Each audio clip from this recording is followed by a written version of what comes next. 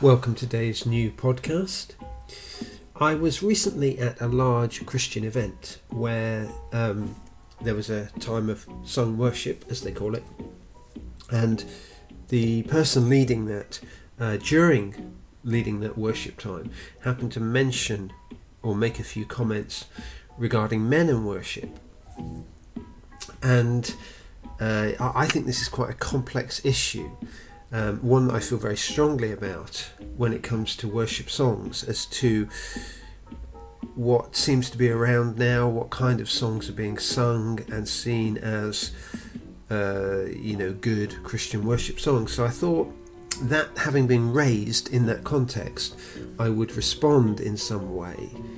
I think there are several issues to do with songs, and my main one really is the biblical content of them, because it seems to me that most worship songs are Christian poetry, and the problems I find with that are that the same ideas and the same phrases and the same descriptions go round and round and round, and that you can sing 4 worship songs back to back and end up singing about the same thing again and again and again. Now, obviously, one of the core themes of these will be the cross, the death and the resurrection of Jesus, which of course is the centre of the Christian life, the Christian way, the Christian outliving in the world. But it's only half the picture, because Jesus taught about the kingdom of God. What is that like? And that was demonstrated in his meals, in the relationships he made, the conversations and arguments he had, and the way he lived his life. Now, that is very rarely explored in worship songs. We don't sing about his meals, his relationships, his arguments. We occasionally sing about his miracles, but there are not many songs like that. Recently at church we had one by Graham Kendrick, which was about the Last Supper, which I really liked.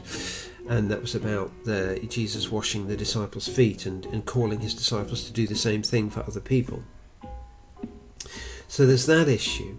Also, for me, there's the issue of some of the songs I've encountered, I don't think, of actually being very biblical anyway. For example, Jesus is often sung about as being beautiful. Now, as far as I know, there is a phrase in the Bible called the beauty of holiness. But Jesus himself is not described as being beautiful. And to be honest, as a man following Jesus, I do not follow him because of beauty. There are many, many other reasons why I follow Jesus that we could sing about, but we rarely seem to.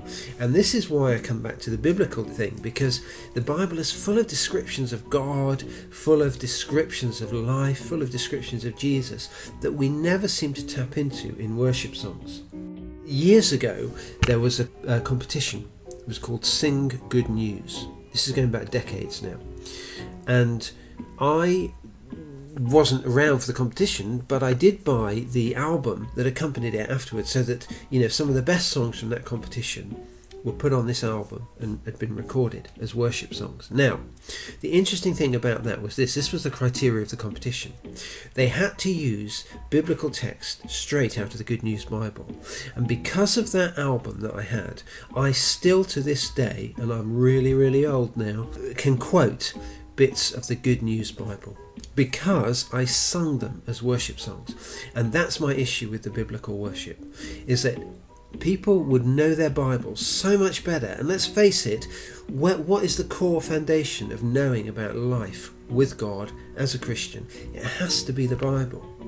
And if we sung more bits from the Bible instead of Christian poetry, we would have a much broader view of our faith, of God and of the Bible, because we would be tapping into these other descriptions and experiences that are biblical.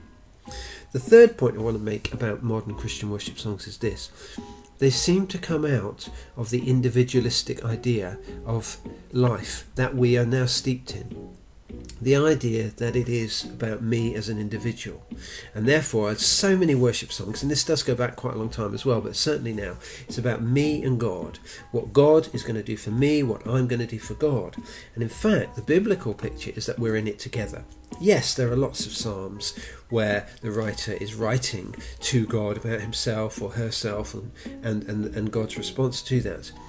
But the general biblical picture is that we are in this together, that we are called to follow as a body of people. The main description of the church is that it's like a body with lots of different parts, and we probably don't like some of those other parts, and some parts look fantastic and other parts don't look so good, but we're all in it together.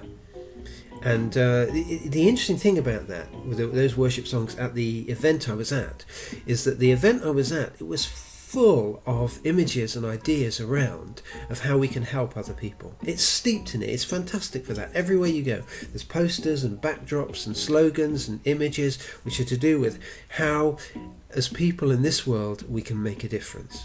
And yet when it comes to worship songs, there aren't many worship songs that tie in with that idea.